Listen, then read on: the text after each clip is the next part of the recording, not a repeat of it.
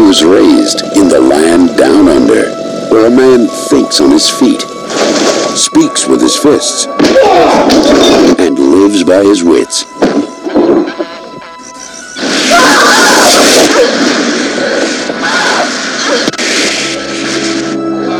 Two beers, all right? One for me, one for me mate. A legendary figure about to encounter a world more treacherous than any he has ever known.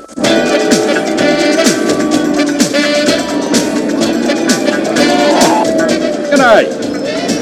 Vic Dundee from Australia. How are you? I'm fine, how are you? Just came in town for a couple of days. Probably see you around. Bye. This your first trip to New York? First trip anywhere. Well, we might just have to give you one for free. Yeah. On what? How are you finding New York? We have a lunatic asylum. That's why I love it, because I fit right in. G'day. Hello. Sorry. G'day. What? My bag! Stop it! Stop it!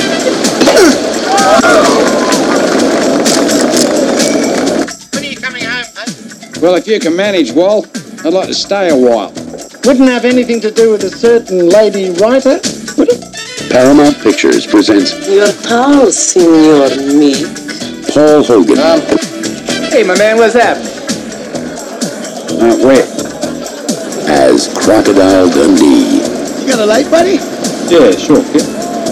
And your wallet? He's got a knife. That's not a knife. That's a knife. Crocodile Dundee.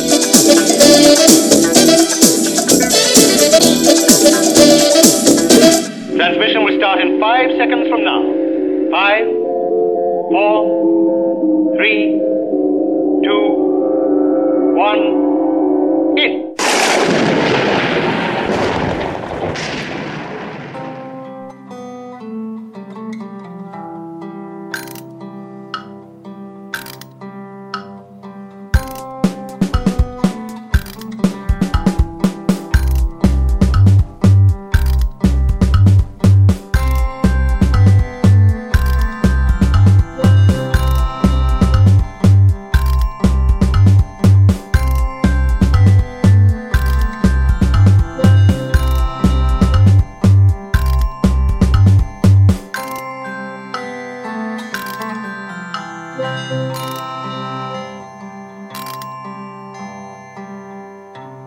Hello and welcome to Waffle On Podcast. My name's Simon Meddings. Oh, and Mark Seeker. That was a very that was a very subdued hello. No, because I'm building. Oh, I didn't want to peak too early, as they say. It's no. Sorry, you're not there. Isn't it? Yeah, exactly. Hello, Happy New Year to you. It is the year 2019, Which is crazy, isn't it? Oh, mate, where? Do you know what? I mean, like past where Buck Rogers was now.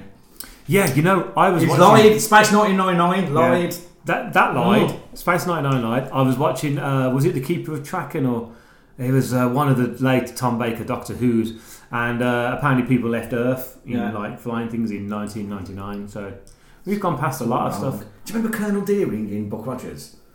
Super hot, weren't she? Yeah. No, I was looking. Didn't we get a chance to meet her once? When Jill Gerard and his girth was there. Jill Gerard's amazing. It's got to be the fattest TV star ever who didn't look fat. Didn't he give you hope? yeah. Didn't he turn around and say, look, if Jill Gerard can pull off a tight white like especially with his disco dancing, which is amazing on YouTube.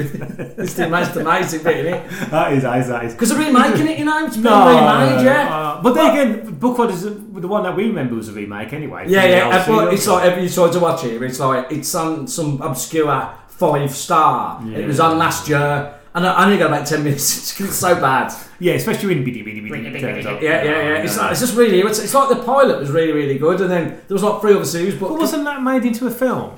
There was a film that was sort of a pilot, and then they made a TV series. I think that was getting 18 million people watching that. Just because it's Anyway, are we ever going to talk about him? No, it's going to be. She was really fine. It's because of a big behind. Huge. This is going to be. It's great. Welcome to the 20th. Yeah, it's going to be a big. Yes. A very booty podcast.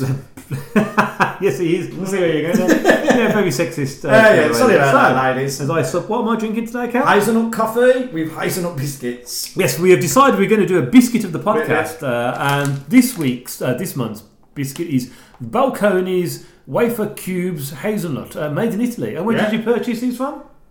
Good old-fashioned Asda. Asda price. Yeah. Asda price. That dates a stay, doesn't it? There's a bit. If you did that to someone, you think it's perfect these days. Well, you just slap it up.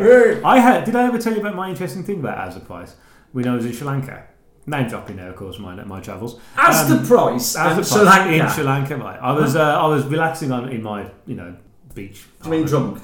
No, I was relaxing. I was thoroughly enjoying waiter service as one does. Yeah. And this bloke walked past the fence because you got to fence them off. Obviously, the peasants, the locals. Yeah. And he kept walking past, and he had this most lovely catamaran boat, this model catamaran. And my mate I was with turned around and said, my girlfriend was with turned around and said, that looks nice in the living room now. I said, that's nice. I said, I'll do the boat, because it's all bartering, isn't it? Over there? Yeah. Anyway, he come on, because you buy boat. And I went, nah, you're all right. And he goes, Asda price, Man United, Chelsea, Leeds. He kept doing that. And then kept slapping his bum, saying, Asda price. What was that? Remember, we bought the boat for 25p. Oh, right. And then I gave him £1 tip, which of course then, I was wrong for doing that because it was against the rules of bartering, but he seemed really happy. He went off slapping his bum saying Asda price. Well, I think what it was because he was used to watching Man United sports like Chelsea, Leeds and football, and the adverts was because they have a broadcast from England. Yeah. Was that Asda price? We're not sponsored by Asda. I was going to say that. There are other supermarkets available. Ken, what is important about this year? Well, it's a 10-year anniversary. He's 10 years. Well, that's wasn't really loud then. Even I heard that. You peaked. You've just peaked. I've just peaked. Well done. Yeah, it's our 10 year, which is crazy, isn't it? Oh, 10 years. All basking in distant memories when we were like sprightly young men. No, not really. We were never sprightly. In fact, I think what I'm going to do, our very first. Well, let's be honest. Our first podcast was I think came out in January. Because we did like a mini one. It came out actually in December. Pat McGowan. Yeah, we decided to do it in November of 2008. And then I did a quick test podcast because I set it all up, which was about the sad passing of Big Pat McGowan. Yeah. But then I deleted that podcast, and our very first podcast that you can get is, of course, about Red Dwarf. Oh, right, yeah. And that was our very first show. So what I'm going to do is I'm going to play the first few minutes of our very first podcast. Ooh. Broadcast from the centre of England, this is the Red Dwarf episode of Waffle On. Hello, it's good to be back. Today we're going to be talking about Red Dwarf, and as usual I'm joined with my co-host Mr. Mark Kelly. Word up. So first of all, before we start, I think we should do some thank yous. It's a good idea. So we've had a few emails and we've had some lovely comments on the Waffle On website, which you can find at Podbean. Thank you to all those people who wrote on there. We've had comments from Jen, from Jeff, from Kenny, from Rob.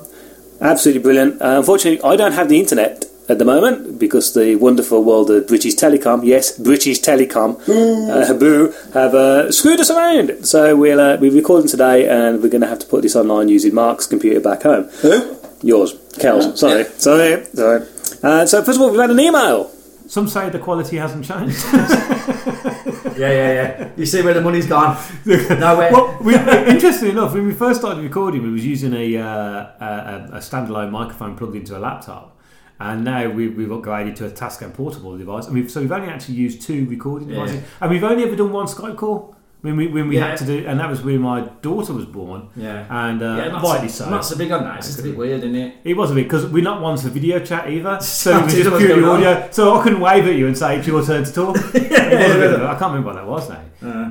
And did we do it? Did we do one with Anomaly, didn't we? Yeah, we did a couple with Anomaly. Anomaly, yeah. You did one with Anomaly, and then I did one without you. I was what was it now? Holy Grail. Yeah, that was good. That was good fun. Anyway. So 10 years. We are 10 years old next month. Sorry. Yeah. So the Pat McGowan one came out in January. Yeah, what we'll do as well, we'll do a 10-year. We'll put a photo of us 10 years. In 10 years? No, not in 10 years. We'll put a photo up because we did one when we first did it. Yeah. And we should take a picture now. Oh, we did. We did in the we got the posters, didn't we? Yeah. That was a few years into the podcast. Yeah, so we do one of 10 years, see how we've aged. Great. It depressed us a little I bit. bet make sure I get It'll be our last podcast. Yeah, exactly. That'll be our last In podcast. 10 years, that means we'll be 55. I'm doing it when I'm next 50. year. Probably like that. You say that, we will be. We're still sitting here. So, because it's our 10-year podcast anniversary, on our Facebook page, we have put up 4 films that we'd like you to choose one of them. Now, obviously, if you're not a member of our Facebook group, that doesn't matter. You can email in to waffleonpodcast@gmail.com. Look at that mind working there. That was hard to remember. Look at that. I've got 7 emails. That's the thing. And the choices are as follows. The League of Gentlemen, 1960. The Lady Killers, 1955. The Shining, 1980, and Man Bites Dog, 1992. I'm not going to tell you what's winning at the moment on Facebook. Because it's quite close between 2, I think. But we're happy to do any of them. In fact, we'll probably do whatever comes second weird anyway. It's weird. One of them we'd never done before anyway, weren't it? When I sent you it, you go, "Oh yeah, that's really good, isn't it?" The winning one so far. Oh, the winning one. Well, it's not obvious we've never done that before because you were obsessed with that film as a kid. Well, if that one does come up, I am putting a photograph up of me and you from 1992. Doing exactly much the same. Yeah, in which we are sitting. I'm sitting on the bed, you're sitting on the floor, and we're both playing. I think we're playing the Master System. We're playing the Master, yeah. So we're going to do that. But anyway, so please do pick one of those films. Email us in if you follow us on Twitter. In fact, actually, we do have. We've got 2 Twitter things actually. Like Waffle On Podcast. We've got Hawkeye Meds. Just follow Hawkeye Meds because I post all the Waffle On stuff on that one. I might take the other one down. Anyway, Cal, what are we talking about today? Being that we're still young. We are talking about. I've forgotten. What? How can you forget? Don't have me bright, mate. It's gone. Come on, don't leave that was the comedy effect. What are we talking about? We're talking about Commodore Dundee. Let's go back. Yeah, this is dementia. Actually, thinking about it, the show that was the show was a lot better. We're doing Crocodile Dundee. And what do we do before we do it? Play some form of theme tune.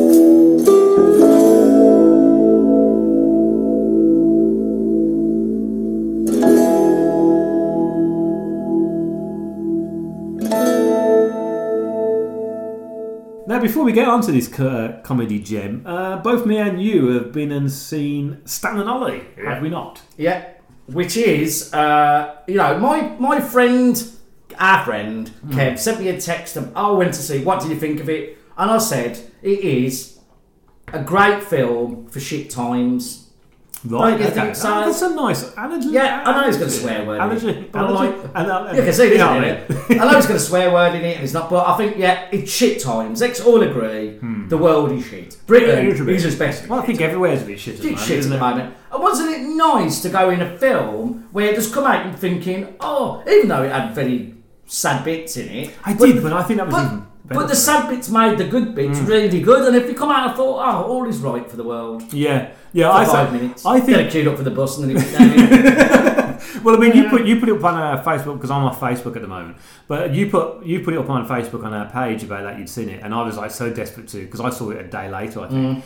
And I think I put this on our Twitter page. The fact that because me and you grew up with Laurel and Hardy every day, it was on BBC Two every day. Every day, yeah. They were like something that was always something to look forward to coming home from school. When you know your highs and lows, and the fact that that's still funny now. My daughter loves it. In fact, I took my daughter to go and see Stan and Ollie, and she's 9 years old.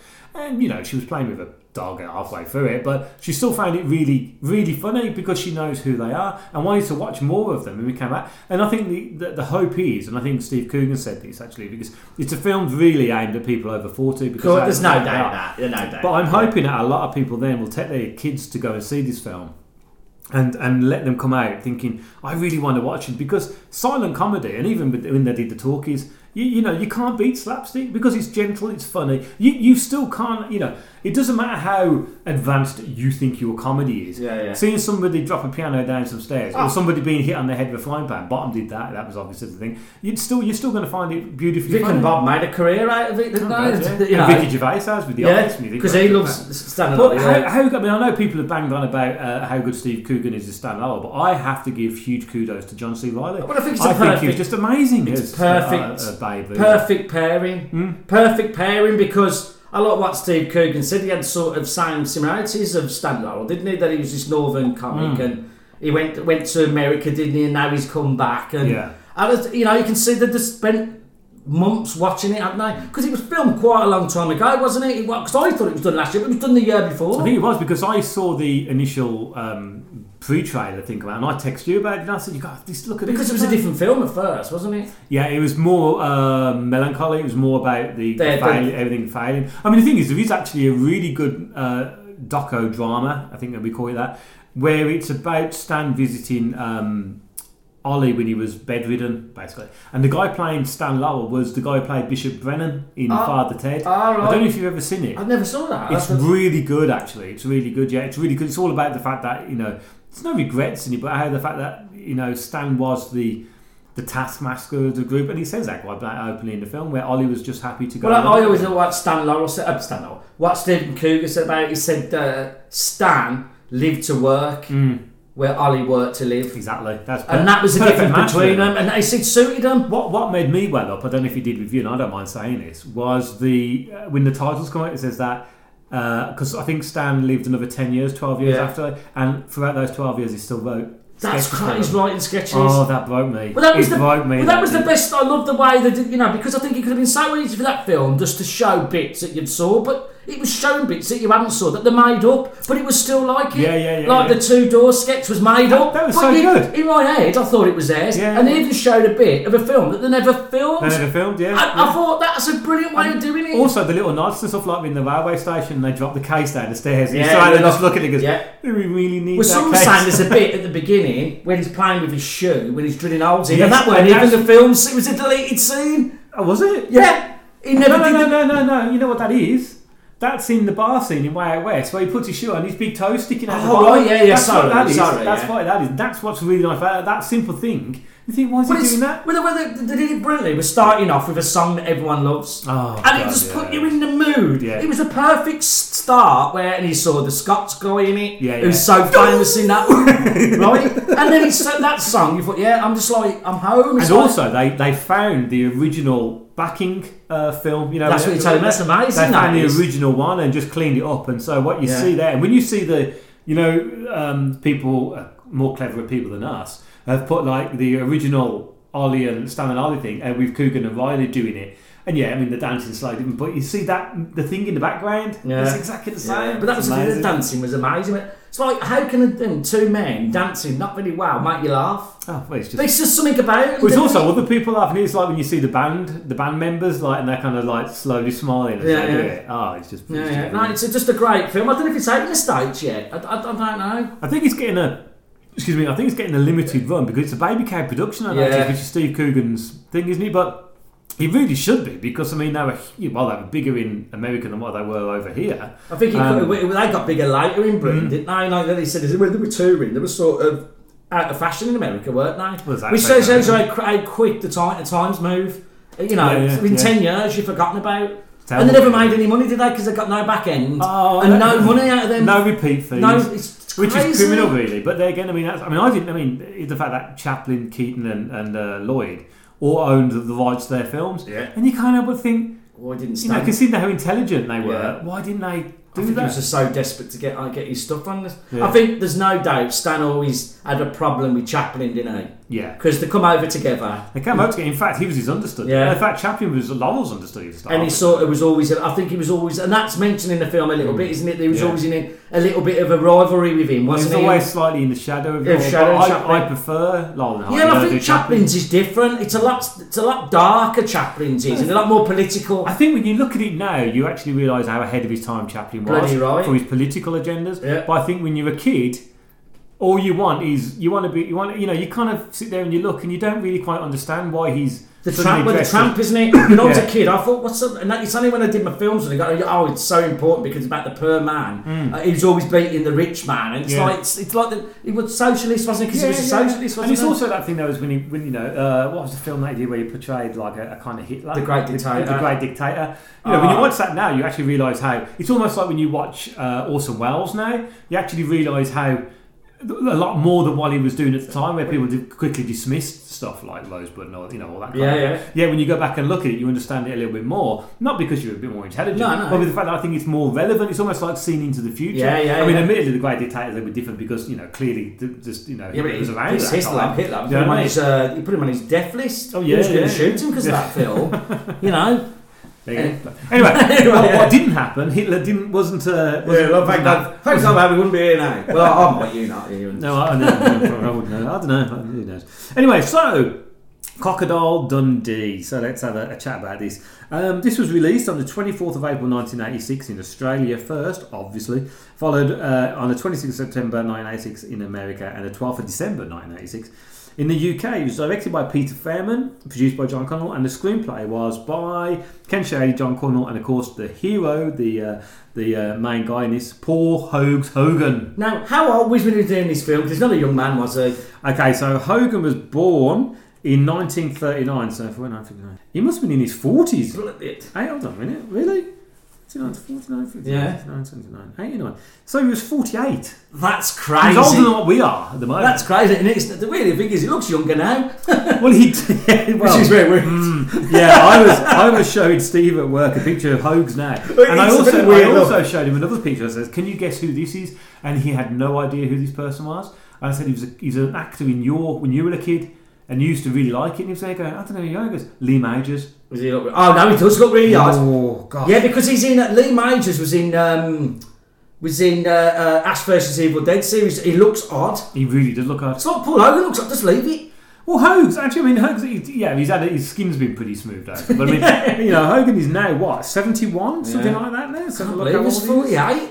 He was 48. He's 79 now, so he's 80 years old at this point. Now, Hogan was well known for the Paul Hogan Show, which is how I knew Paul Hogan. He was on late night on Channel 4, wasn't he? On Channel 4. Now, everybody knows I'm a massive, Aussie-phile, and I would lap up anything. And apart from the 13th Man, Billy Birmingham, the Paul Hogan Show was something that was really important to me. But I also really loved the TV series Anzacs.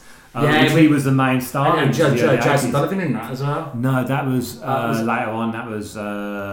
he was in something like that, weren't he? I can't remember what it was called. Oh, was it the Vietnam one? It was to do with Gallipoli. Gallipoli, yeah, it was. Yeah. I can't remember. You've got me. See, if I had my phone. Anyway, but then he was also the main person who did the Aussie tourist adverts for like companies in Australia. We're going to play one of those now. America, you look like you need a holiday. A fair dinkum holiday. In the land of wonder. The land down under. Now, there's a few things I've got to warn you about. Firstly, you're going to get wet. Because the place is surrounded by water. Oh, and you're going to have to learn to say g'day. Because every day's a good day in Australia. G'day, Paul. G'day, love. Of course, you'll have to get used to some of the local customs, like getting a suntan at a restaurant, playing football without a helmet, and calling everyone mate. Thanks, mate. She's right, mate. Apart from that, no worries. You'll have the time of your life in Australia. Of course, we talk the same language. Although you lot do have a funny accent. Before you rush out to book your Aussie holiday, get the Aussie holiday book from your airline or travel agent. Come on, come and say g'day. I'll slip an extra shrimp on the barbie for you. America's discovered the wonders down under. Have you? And at the end of the show, for those people who do stay there, I'm going to play some classic Australian adverts. Because I'm in the mood. Yeah. So, Paul Hogan. So let's talk about him for a little bit. So, he was born 8th of October 1939, obviously in New South Wales, Australia. He first started his career in 1971. His net worth at the moment is $28 million. That was 2015. He'd been married a couple of times. Twice to the same woman, actually, Noreen Edwards, and then, of course, to Linda Kozlowski, who's in this film. He's got $28 million. Now, he's been hit with a little bit of a controversy over the years, mainly with the Australian Tax Federation, who have accused him of evading tax. Apparently, he's won the lawsuit several times. They keep going back at him. So he's obviously got something. I protest too much. Yeah. But what is your first memory of Paul Hogan also from the same thing, the adverts and the Paul Hogan? Well, I think, you got to think for me, my granddad was Australian. Well, he weren't my granddad. He was my step-granddad. Oh, right, okay. But I didn't know that when I was a little kid. I just assumed he was my granddad. It's only when I got a bit older, he said, no, your nan remarried, which I thought was really weird. Oh, right, okay. Yeah, because my granddad died. Yeah. But I never... Was that for the war or something, or...? Well, they said he had what it was. No, but the thing is, he was a coal miner during the war. And he got black lung, whatever they call it. But I don't remember him. No. It was very young, and then I remember my granddad. Yeah. So he was just my granddad to me. Oh, I suppose he would be. He was my granddad, but he wasn't, biologically. But and so I was a bit obsessed with Australia when I was a kid. Yeah. So I remember, it was that advert and my granddad laughing and saying, "Oh yeah, that's just like the Aussie man," because it's sort of.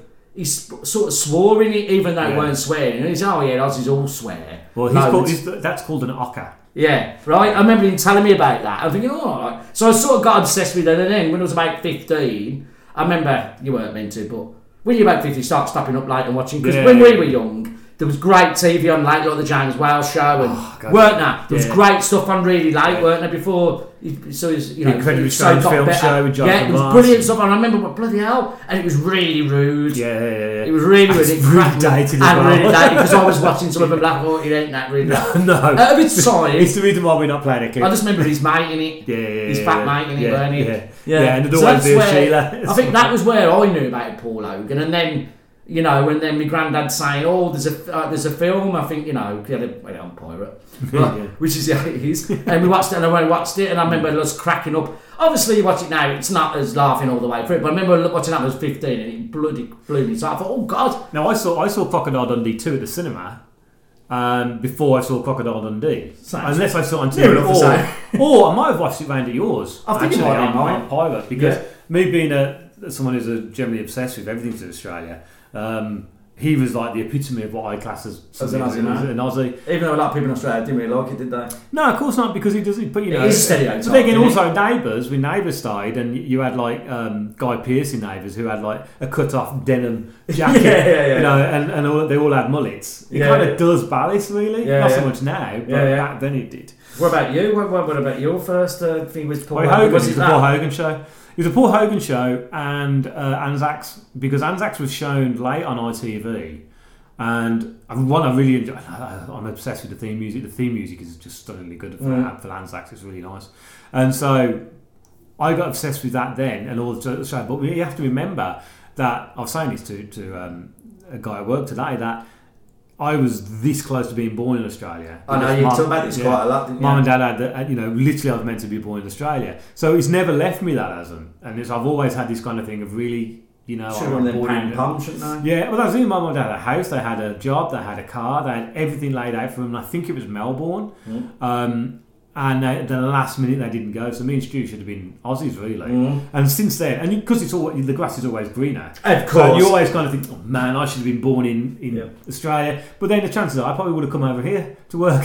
So exactly. Yeah. But yeah, it was a Paul Hogan show. I was obsessed by the adverts, and especially the advert that's going to be played at the end of it. You know, the one I think we already done sharing, mate. Yeah. And because I was a massive fan of Billy Birmingham at that time, the Wide World of Sports. So really, Hogan was. And I remember seeing him on chat shows as well. I'm sure he was on something with Dame Edna Everage as well. Yeah, I suppose that must have been the first way we were in it, like Les Patterson and that. Les Patterson, yeah. And I'm trying to remember the guy who does that now. What's his name? Yeah, he'll come to me. Let's not linger too long. No. Anyway, also co-starring in this film. Look how many. I'm glad I printed this out. We do have a script today. Was Linda Kalzowski, I hope I'm saying that wrong, as Sue Charlton. She was born 7th of January 1958. So she's 61. So Hogan was round about, he's 18 years older than her. And she was born up in Connecticut, and she was acting since 1981 to 2001. She's retired from acting in 2001 because she was really pretty annoyed with the roles on offer for women of her age. I suppose so. Which is probably about right, I don't blame her. And she did end up marrying Paul Hogan in 1990. They did meet, of course, on this film, fell in love, and divorced 4 years ago. Yeah, which is weird though, because like I said, I was saying about this. I remember when I used to watch this with Nicky, I always think, she looks really, really old. And then what's it now? You think she's like really young and hot. Really hot. Yeah, she's really hot. Yeah. But I think, with the show, I think that's one of them things that I think she had a look then for an older male, and that's why we're in the Paul Hogan world now. You look and you think, bloody hell, she's really, really hot. She was 28 in this.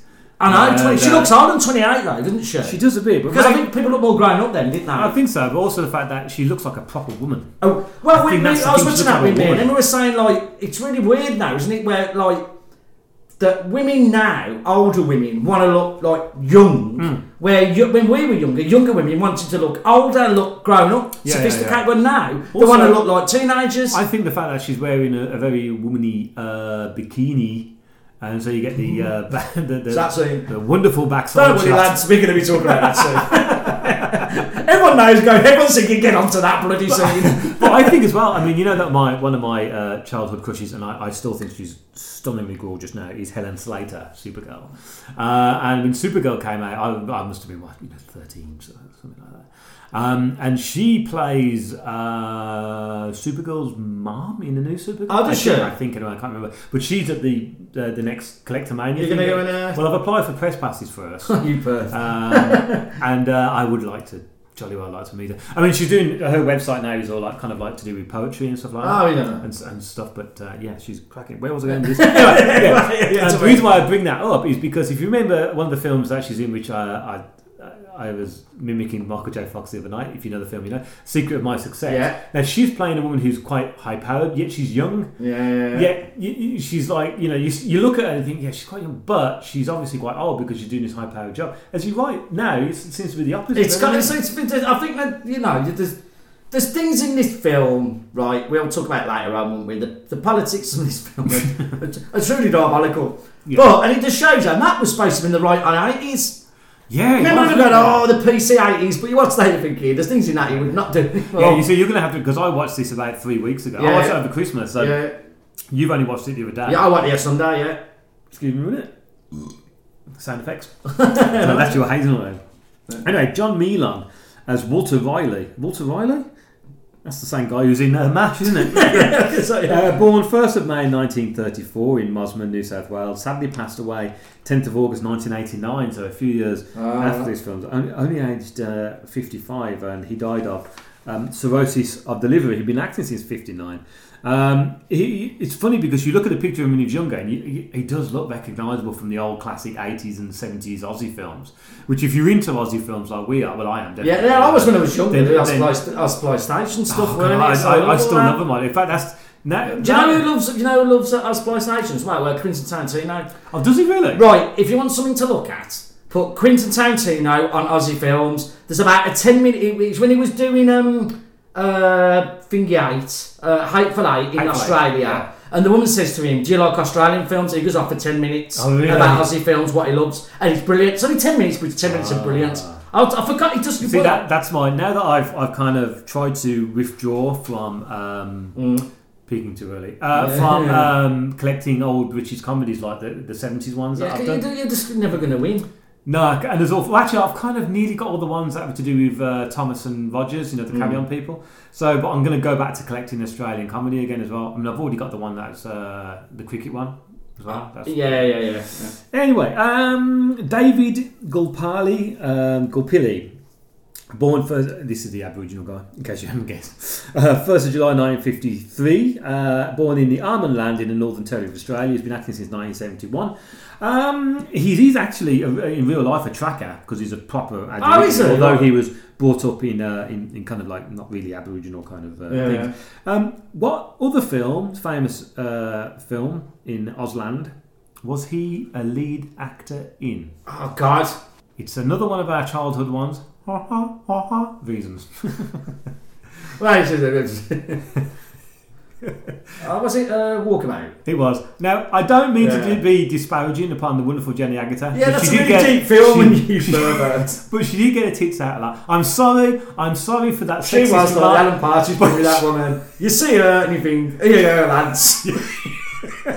Because she does. Even in the Railway Children. It was like when we were like bloody thingy, when it where's the other one who was on that Castaway? That one. What's that film? Amanda Donohoe. Amanda Donohoe. She was always getting him out. Could have watched Amanda Donohoe film. Yeah. Because she got him out in there the right way. She got him out during Castaway. Well, in Castaway, you're right all the way, but you're going to Shelley for Ritz. He's out as well. That's sort of balances it out, doesn't it? Does really. I think she had the worst deal out of that one. But I mean, Jennifer Agutter, wonderful. I mean, in fact, she's in Call the Midwife now. It's one of the main. I'm not saying that she's again. She plays a nun. So there's no boobs. So that'd be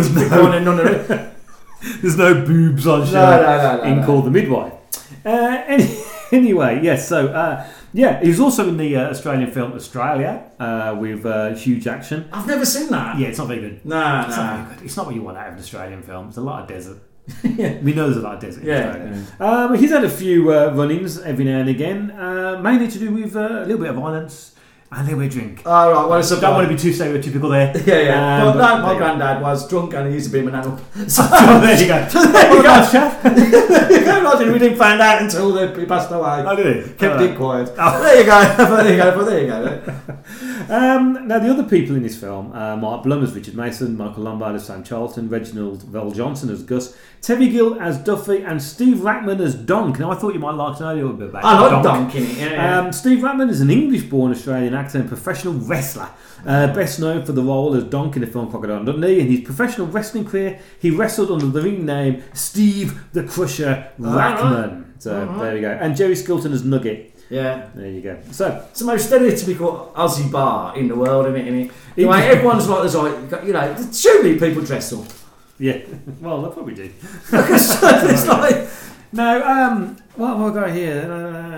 Okay, I'm just going to read this little bit out, and then we're going to talk about the film. But we as you know, dear listeners, we do change our format slightly in Waffle On because otherwise we'd fall asleep and be bored. Yeah. We know we're going to go through the film as if to tell you what happens in it because if you want to see it, go and see it. But what we are going to do is talk about significant scenes. And probably Kel's going to take over that one because I can't remember too much.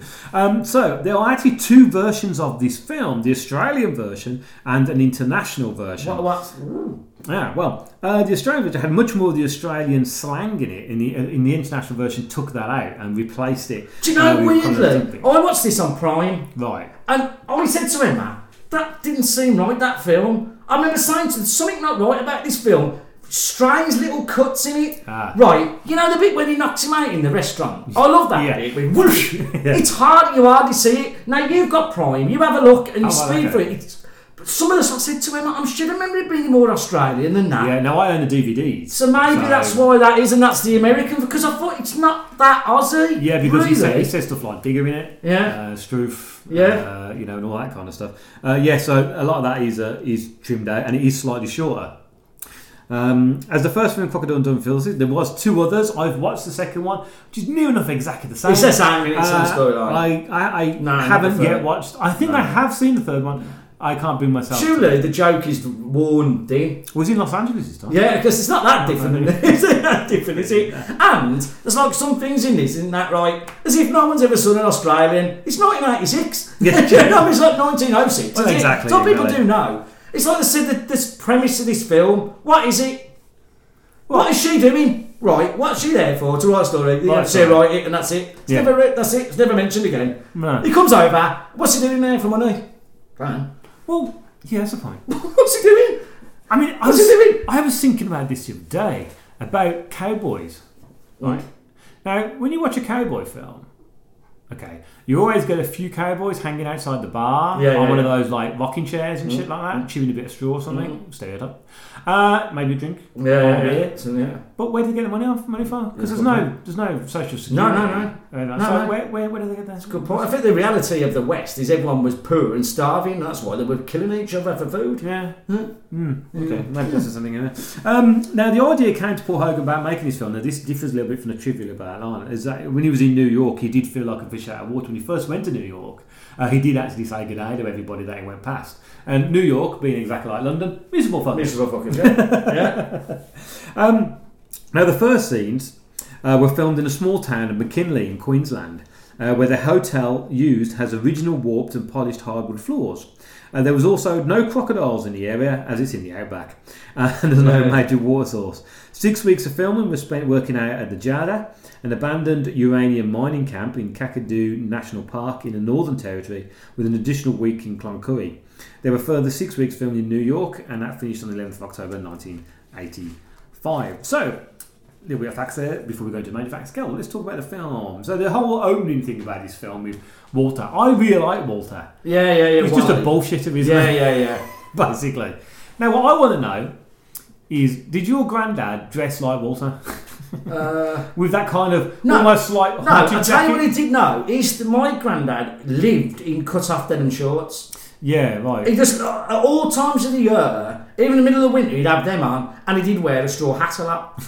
But I don't think he wore like a string vest or a cut-off, that's a normal thing. But like I said, it's really weird that when something so long ago. Yeah. When how your brain makes stuff up. Is it reality that I remember, or have I put stuff on? Yeah, because it's 30 years ago. Right. So I was thinking, I can't, if I picture him, I can't remember him. No. But I sort of remember him. Have your mum got any old photos or anything like that you can? Yeah, she has, but she's got this sort of had a lot of crap with him towards him with her family, with his family, because we found out he'd run away from his family Australia. Okay, there you go. And they turned up at the funeral. Oh, did they? Yeah, he didn't have a wife, but he'd said he was like he'd had plenty of kids. Yeah, bloody kids all over the place, and no one knew. So he was a scoundrel. He was a scoundrel, but you'd never know meeting him. But I think he was one of these people who just burnt a lot of bridges, and then because the thing is, he was Australian, but he was born here. Oh, right. Okay. He went to there when he was 10 with his parents to stay there all his life, then come back. As he told us to reconnect with his network, and he's about to do a runner. So he had loads of money. He burnt his bridges as he was leaving. Yeah, and then come back in, and then so no one knew all this stuff. What a scam. And my mum never told me all this stuff. She only told me that about 12 years ago. That truth about your Aussie, he wasn't such a nice bloke, because in my head, he was Crocodile Dundee. Yeah. He's probably all bullshit. But he was in the war, and he was an Anzac and all this. He probably wasn't. No, but I didn't want to ruin it. Yeah, you don't want to tarnish that memory. I don't want to ruin it because it's like my Aussie granddad. Yeah. Well, I mean, I really quite like that bar as well. Although it looks like it probably doesn't serve cold beer. No. It looks like the bars we used to drink, in the back of... Does actually. I did think that, actually, that we drank in some shit else like that. But I like the fact that it starts off with the woman in this. What's her name in this? Sue Charlton. Yeah. I like the way that you see her in Sydney, overlooking the Sydney Harbour. Do you know what? Interestingly, Paul Hogan painted that. He did. He was one of the painters. Yeah, which is really mad, isn't it? Because if you've done that thing on you can do on Prime, that it's got the facts on it. Have you done that yet? Oh, no, I've not done that, no. There's a thing on it, you can have trivia, and it pops up, or trivia. So it's a bit like pop-up video we used to. I used to love that. Right, it's really good, and there was loads through this. Interesting. Can't remember it, obviously, but there you go. Interesting fact for you, that as soon as they painted the end of the bridge, they have to start again. Oh, yeah, it's a bit like the Firth of Forth, isn't it? It's like that, isn't it? Firth of Forth, yeah. Yeah. And also, in Surfers Paradise, the benches there are exactly the same. They have to paint them every day. Well, every week. So as soon as they've done them, because it's so blistering hot. Yeah. It's paint facts. Do you know as well that they have lovely lady parking attendants in Surfers Paradise? There's definitely a theme from your whole podcast so far. It's a lot of lady talk. Well, I didn't have a car when I was in Surfers Paradise. I pretended I had a car. Because what they do is they walk around and they put a fence in the... you've probably seen it on Anthony Bourdain. I'm Billy Conde when he used to do these Aussie things. How nice is that of them to do that for you? Yeah. Anyway, it's starting to get a little bit too... sorry, everyone. But it's the fact that she... reads this. Obviously, Walter's done this kind of thing to try and get people... Because he's like a tourist guide, isn't he, in essence? But the thing about this again, though, how would that really impress Americans when they've got amazing crocodiles and all that? Yeah, but they don't have anybody who kind of fights a crocodile, do they? Sure, and has his leg. Well, they're doing down south and stuff. When I was in they had a bloke who used to in New Orleans when we went on the crocodile thing. They had a bloke who used to swim with them. Wasn't that Mr. I think he was a junkie. I don't think it was like an act. I think he used to take a swim with him. He was just screwed up. Look at that looking over there. Listen, Mr. Method, wasn't that like Mr. Katanga though, who was the? This is very waffle-on-y podcast today, isn't it? As soon as I said that, I started thinking of Lenny Herman. Yeah. Katanga. Yeah. No, it was Mr. Katanga who was the guy who did the crocodiles in Live and Let Die. And he was the guy who did the studying for Roger Moore when he jumped over. No. Yep. I thought it was Roger Moore doing it. Shut up. I suppose so. But the whole thing is... That is a really crap bit. It was a kid for that was a shoot. Have you seen the outtakes of that? Because he actually got beat, that guy did. In one of them, the croc gets him. And the irony, of course, is that he's actually wearing snakeskin shoes like that. So he's Roger Moore was sitting there watching everything. Sitting there as I was having a vodka martini. So I suppose it is. But I think the whole thing is the fact that you got this guy who, because according to the story though, he's lost half of his leg, hasn't he? Then he survived in the bush for like a week or something like that, and then got back. And then you find out that he did get bit, but he's just got a scar. And he's a poacher. Yeah, that's the thing, isn't he? Yeah. Well, he's not a... Can you call it a bad poacher? Poachers. Anyway, she does agree to go. As you say, that is a bit sort of like... I mean, the editor, who does turn out then to be her... Is he a fiancé? Yeah. He's a cock, isn't he? Yeah, it's just a really way of getting into America, isn't it? It's like I said, the storyline is so paper-thin in this film. Well, sometimes that works though, doesn't it? As he gets there, then it's never mentioned again that she's writing a story. It's never mentioned. You know her fiancé. You know who reminded him of? Because he's a douche, isn't he? In this, is that 80s douche? Is that 80s douche? You know who other 80s douche he reminded me of? The one from what's his name? Not Lou. He's called Lewis. The one in Die Hard. You know, the one who's doing the coke. Oh, I like him in that. He's with him. He's a proper 80s douche. Hans. Yeah. Boomy! That guy. So that must be tick off this. Okay, we need a douchebag who does coke, who's smarmy. Like that guy goes up to one of the women, doesn't he, at the party? He goes, "Is this your sister?" Yeah. Sound out and you think, oh, fuck off. So anyway, she goes off on the bush, and he's a bit patronising to her, isn't he? Really, but he's clearly looking up. I mean, he's got the eyes for her, isn't he? Yeah. Not blame me. Yeah, I don't know. Now, when does the bit where? Oh, she buggers. Say straight away. Move on. Skip to the end. Skip. Fast forward to the kitchen. You know everyone's going to be doing it. Have you noticed that modern day Blu-ray players don't have Zoom? Well, it's funny though, because when we talked about this last year, and it was on everyone talked about that, didn't they? You never mentioned that bit. Of course. I do believe it was Dan Vieira. Yeah. But well, she's basically says she's like, I'm a New York girl. I can handle it because he's doing the Aussie sexism, isn't he? Yeah. Which I think that there wasn't a lot of that. Emma said that when my wife lived in there for 2 years, and she said there was a lot of sexism there. Oh God, I think it still is. Yeah, I think it still is really. So she goes off because I can handle it, and he gives her the gun, doesn't he? Does he give her the gun? He does give her the gun. Yeah. And she buggers off. And the next thing you know, she's fit. I mean, really? Also, is that the most creative scene? Like, I know. Oh, wait a minute. I'm on my own. Oh, no. I'm going to go for a swim. Oh, yeah, well, no, she doesn't. She goes, I'm a bit hot. And you think, here we go. Yeah. Here you go. She texts up and she goes, oh, we got a bit higher. Link note for a start, right? Why is she having an outfit like that on it? Well, it's hot. It's hot, isn't it? Yeah, you'd have your cut off denim shirts. She's got like a skimpy bikini, which is not hiding much buttocks. I was going to say. Not hiding much of the buttocks. But the thing is now, I was taught, right, by John Lofty Wiseman, SAS hero. Yeah. Right, you can't drink out of lakes. No. Right, you're gonna get the shits. Yeah, you don't want that in the bush. Trust me. Like, so she should have a fire going on. Simple survival tactics, Cal. Yeah. Anyway, we're not noticing that. Yeah. What she's doing, she's bending down there, and then where's Paul Hogan? Where's Paul Hogan? He's over in the bushes. He's in the bushes, grabbing his rattlesnake, because he gets hit by the blast, doesn't he? Yeah. Comedy moment. Yeah. And she's bending over. Perfect. I wonder how many takes I did on that one. I bet there's a few. And the crocodile, bad special effect. Oh God, it is really terrible, isn't it? Dearly me. It's obviously someone like that, isn't it? What is that? He comes along, grabs her, and then suddenly out of the blue comes old Hogs. Does the old jumps on top, has a bit of a wrestle, and stabs the old knife through the head. Poor old bloody crocodile. That's what I'm saying. What did they eat? He was just doing his own minding his own business. But why didn't they eat it? Did they eat it? I don't think they do they? No. But that crocodile turns up later on, doesn't it? So he must have stood the crocodile, skinned it, and did that. Oh, yeah. Anyway, they go, bit of walkie-walkie, and then you get the Aboriginal guy comes on there. Now, why does the Aboriginal guy turn up? He's on they're off walkabout. He's got to go to the elders, isn't he? Yeah, that's it. Yeah, because this is the stereotype bits now, isn't it? Well, the thing is, it is stereotyping. It is a stereotype because they do have those meetings where they're kind of meant to meet up, a bit like Spock and he's like... But what is he? Yeah, he's Pumfar. Yeah. You cannot be doing St. James to Star Trek to a Vulcan. I don't think that was ever going on with the Vulcans. Well, I think it was when you was watching Enterprise. Every time what's her name came. Oh yeah, not bloody hell, it was. She was like, yeah, she's my top. Let's not. This podcast is going in. It's definitely going away. All right, now hold on a minute. What was her name in that? That's not Tapai. No, that was what thing. Anyway, regardless. Anyway, did you fancy her in makeup? Her real name is Jolyon Bullock.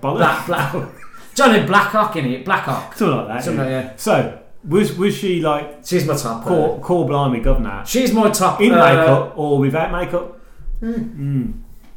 I've never really seen her in. So he is as a Vulcan. Yeah. So she's my top. Because I've been on websites. Have you there? I've been looking. Sure you want to carry on? This is like. I've been looking.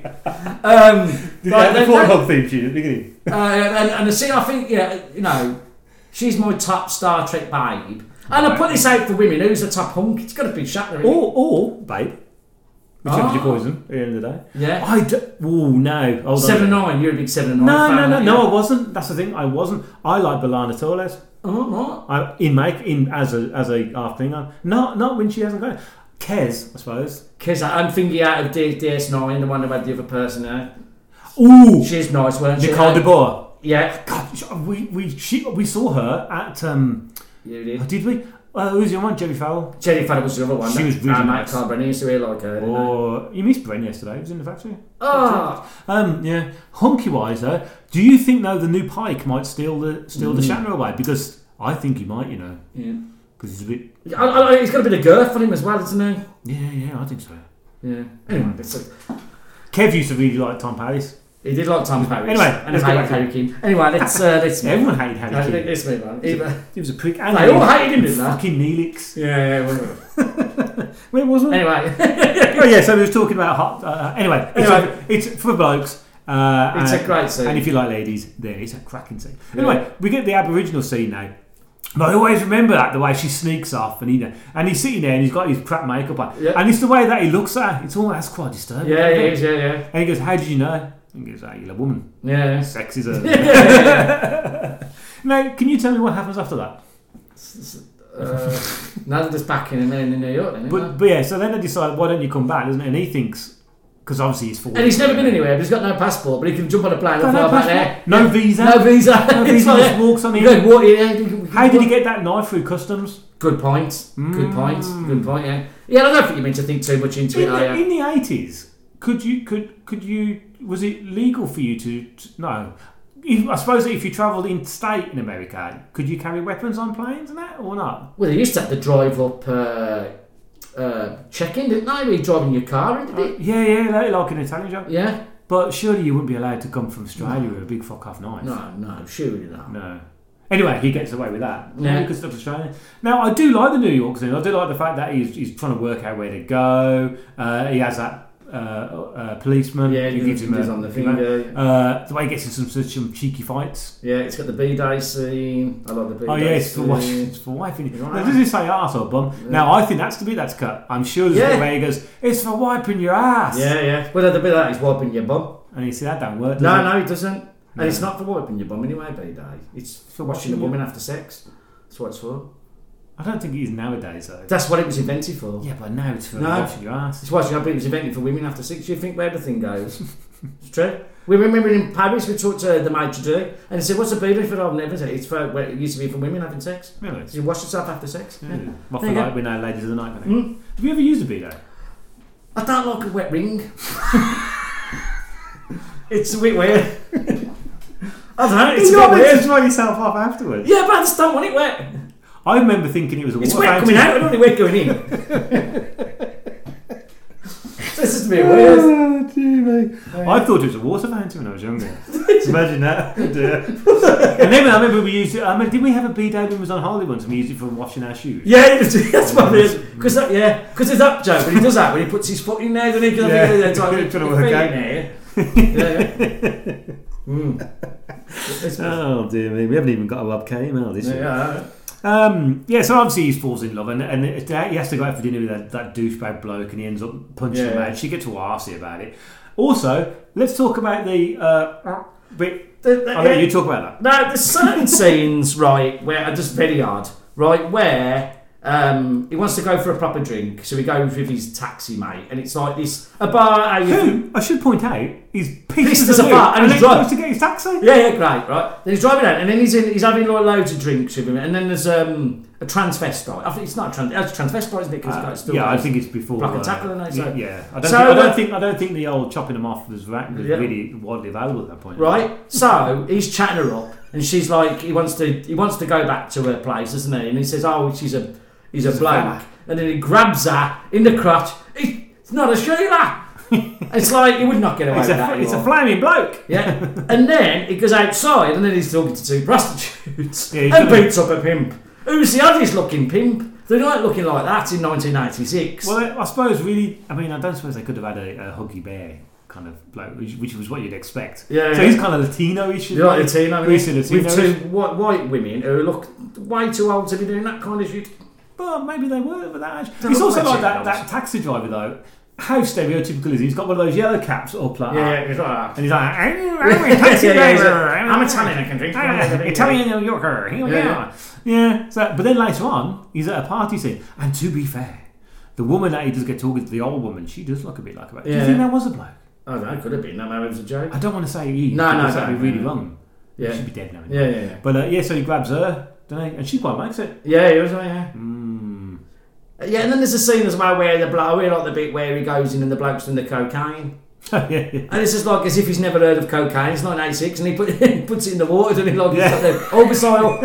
It's like, isn't that fucking stupid? It's like... Yeah, but it's the fact the bloke carries on. And also the woman comes in and she looks and goes, oh, that's what they do. And you've probably just blown his year's wages. And you're thinking, Jesus Christ. But also, when was the bit where he throws the tin of tomatoes? Oh, that's where she gets... Because the old lady gets mugged, doesn't he? Yeah. And I don't know why he's good at throwing a can of... Also, when he's in Australia, and he does that classic thing where when they're in Australia, he's driving along in the bush, and there's this kind of water buffalo comes out, and he gets out and he does the... You know that animal was drugged up. Was it? Because that was in the that advert last year when everyone... Which was a brilliant advert that got everyone thinking it was going to be a remake. And he does that bit in it, doesn't he? Absolutely off his tits. That is, yeah. So he didn't get away with that anymore, Nah. Well, you would have had Steve Irving, wouldn't you? But yeah, he does all that. Anyway, he gets to throw a tin of tomatoes. I don't know why he's good at throwing a tin of tomatoes. Well, because he throws things at snakes, and doesn't he do that anyway? He goes... And also when he just cracks that snake. Yeah. Good for eating. Yeah. And you got the classic. Have you This is a ever had knife. snake?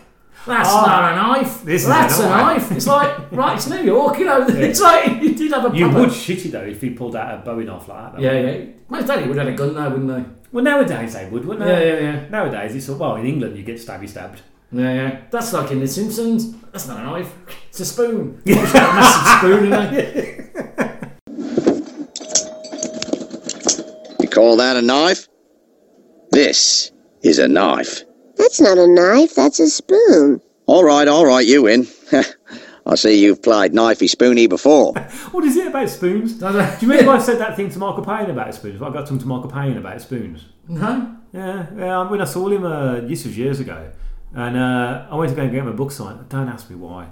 I just ended up talking about a wooden spoon. I think it's because it was Monty Python, and he found it really interesting. Either that, he was just humouring me. Humouring me. At least he's humouring. I don't like Michael Caine. Yeah, I don't want to talk about Michael. No. Fuck you, Michael Caine. Not to see Richard E. Grant about it, anyway. Anyway, we'll talk about that afterwards. So that's the classic scene as well. Now, I was going to play some of those. Shall I play that? Do we need to play that classic scene? It's up to you. You call I think that's not a knifey scene. It's a classic. It's the classic scene, isn't it? Yeah.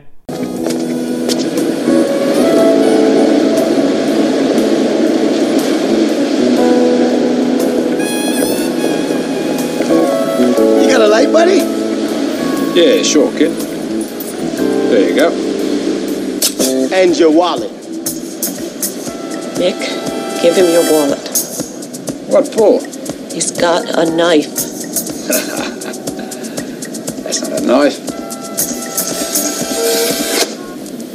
That's a knife.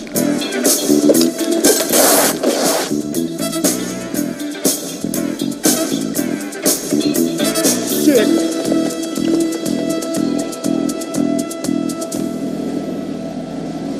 Just kids having fun.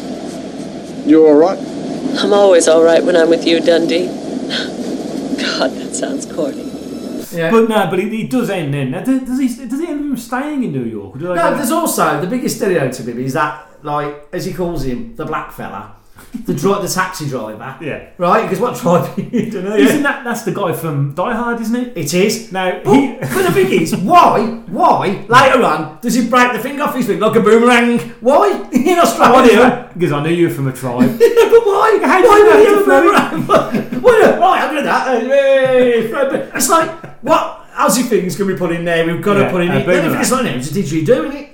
Yeah, no. Now, there is a didgeridoo in the second one. The weird thing is the second one blends into the first one quite a bit. Oh, to me, I've got when I watched that, there's bits in the second one that I remember. Because in the second one, there's I think it's a bit more serious. The second one, isn't it? It's a bit more of a story.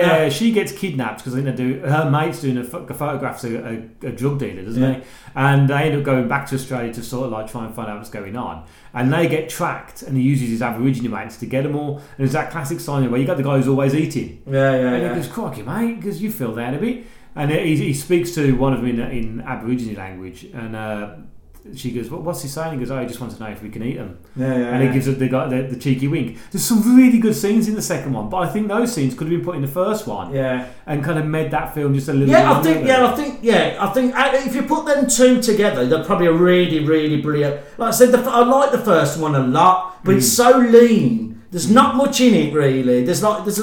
I think, like I said, when I watched it again, I remember it being a lot funnier when I watched it with the night. You're just more chuckling now, aren't you? You kind of, yeah. I mean, as well, the end scene where like he's in the tube station. It's a famous scene. People do that.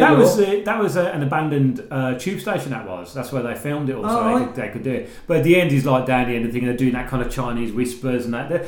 Now, in New York at this time, are they all just wise asses or something? Yeah. Hey, because he told her that you love her. He's like, oh, really? And anyway, he walks across some more. There must have been a plank of wood to do that. So And they all fall in love. And then it just abruptly ends, doesn't it? The titles come up and that's it. There's no messing about. That's it. Off you go. Yeah. But overall, I mean, I think it still stands up. Like I said, I think it's a good film. You've just got to remember for when it's from. Because like I said, there is weird things in it. Some of the the way they talk about women in it and that. It's like, these days you wouldn't get away with it. But I think it's a funny little film. It's funny. Oh, yeah. And Paul Hogan's brilliant in it. Hogan is good. He's brilliant in it. And I also say give the second one a go as well. I think the second one is an equally a good film. Yeah, well, I said actually, he's probably got more of a story. I think it has actually. I mean, again, it's a bit more actiony and as well at the end. And there's very stereotypical. Sorry, my voice is going. Very stereotypical bad men in it. Do you know what I mean? And it's like, well, there you go. So, would you like some trivia? Go on then.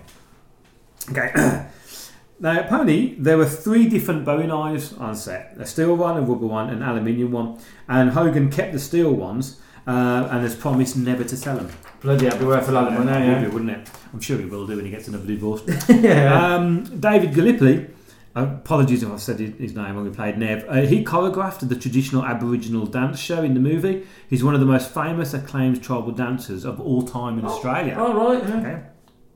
Crocodile Dundee was a feature film for both Hogan and Kowalski. Now, this is the interesting thing that you might like here. Despite Paul Hogan's insistence that Crocodile Dundee was his own creation, it was later revealed that the real-life inspiration for the character was Bushman Rod Ansell. Now, Ansell became popular in Australia in 1977 when his boat capsized during a solo hunting expedition, and he had to spend 2 months trapped in the wilderness. He survived by drinking cow blood, sleeping with snakes, and occasionally fighting and decapitating the odd crocodile.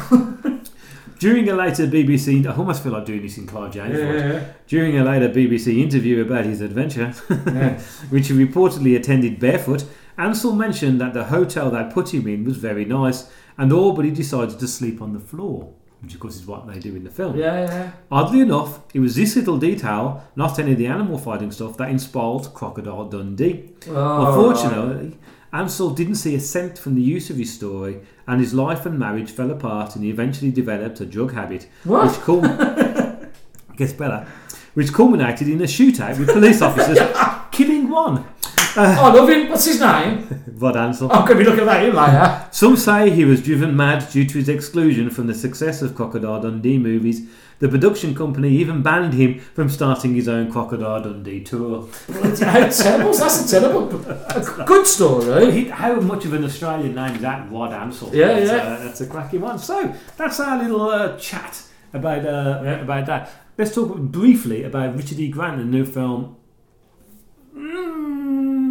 Could I do enough for you? I don't know. It's called. Anyway, it's got Melissa McCarthy. He was just on the radio. He's saying he couldn't believe it. It's amazing. He probably could have had Oscars in his life.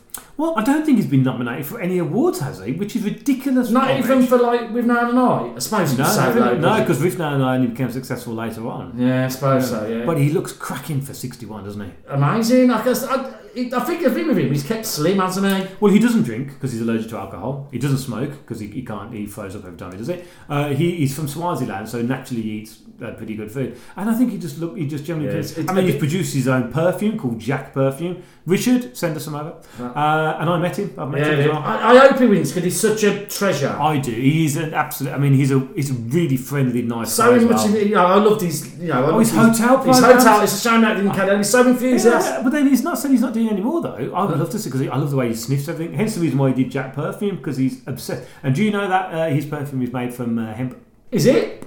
Oh, right. But it's £95 a bottle. No. Yeah. I know. It's a lot of money. Yeah. I know. So I'd love to have a bottle of that. But say I met him with Good For You. Actually, he brought out his own novel. His first book with Biff Now was a diary. He's done 2 diaries. Wawa Diaries was about the filming of, which is based on his father.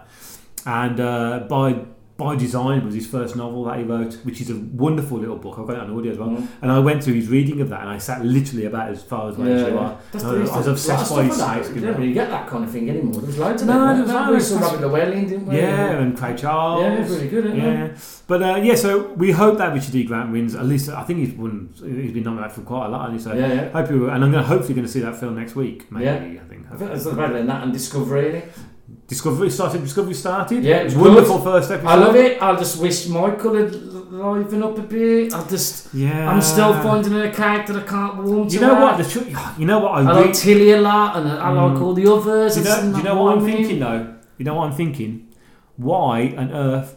I don't know if this is an afterthought. I don't know if they was originally going to have the Enterprise pop up, but I don't care what anyone says. All I keep thinking of now is, don't get me wrong, I love it, but I can't help but thinking, why didn't we just have Pike's 5-year mission?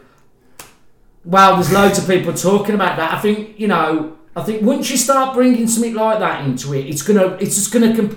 People are gonna go, I want Enterprise, I want Spock, I want that. That's what people are thinking about already when Spock in it. You could have had Tilly on the Enterprise. You could have had the science guy. See, I haven't got that's the no I know. Yeah. I remember when within the first series of all the other series, I knew most of the characters' names. Yeah.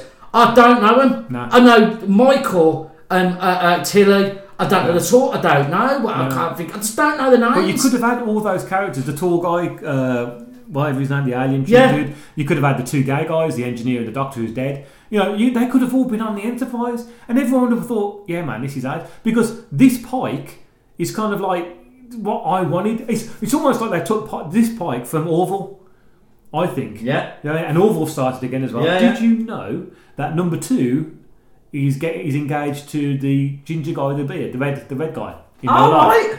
Because Melissa Boyd, I really like him. I really like Melissa Boyd. Zips. Yeah. Well, there's a guy. She, Michelle, I think her name's Michelle Boyd. She guest stars in the latest episode in the green uniform. Really nice girl she is. Kenny's friends with her. And she was on it and said, oh yeah, they've just got engaged. Oh, so how nice is that? Yeah. I love Orville. I think that's good. I'm going to watch that tonight, actually. That's good, it's good.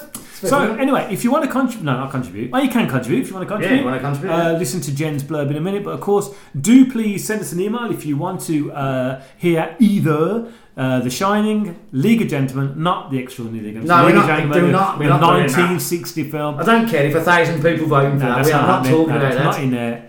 Or The Lady Killers, the original one with Ali Guinness, or Man Bites Dog, which is a Belgian film. Please do vote for one of those, and we'll do it at the end of February. Yes, I will. See you later then. Yeah. Goodbye. You've been listening to Waffle On. If you'd like to get in touch or join the mailing list, you can by emailing the guys at waffleonpodcast@gmail.com. You can also have some waffly fun by joining their Facebook page. Simply type in Waffle On Podcast in the search bar, and away you go.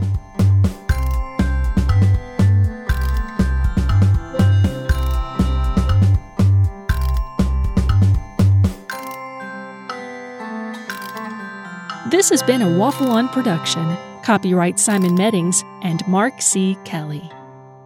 So there's going to be a few of you out sharing this time then? About 40, I'd reckon. Something for the ladies? Oh, yeah. 2 bottles of sweet cherry, mate.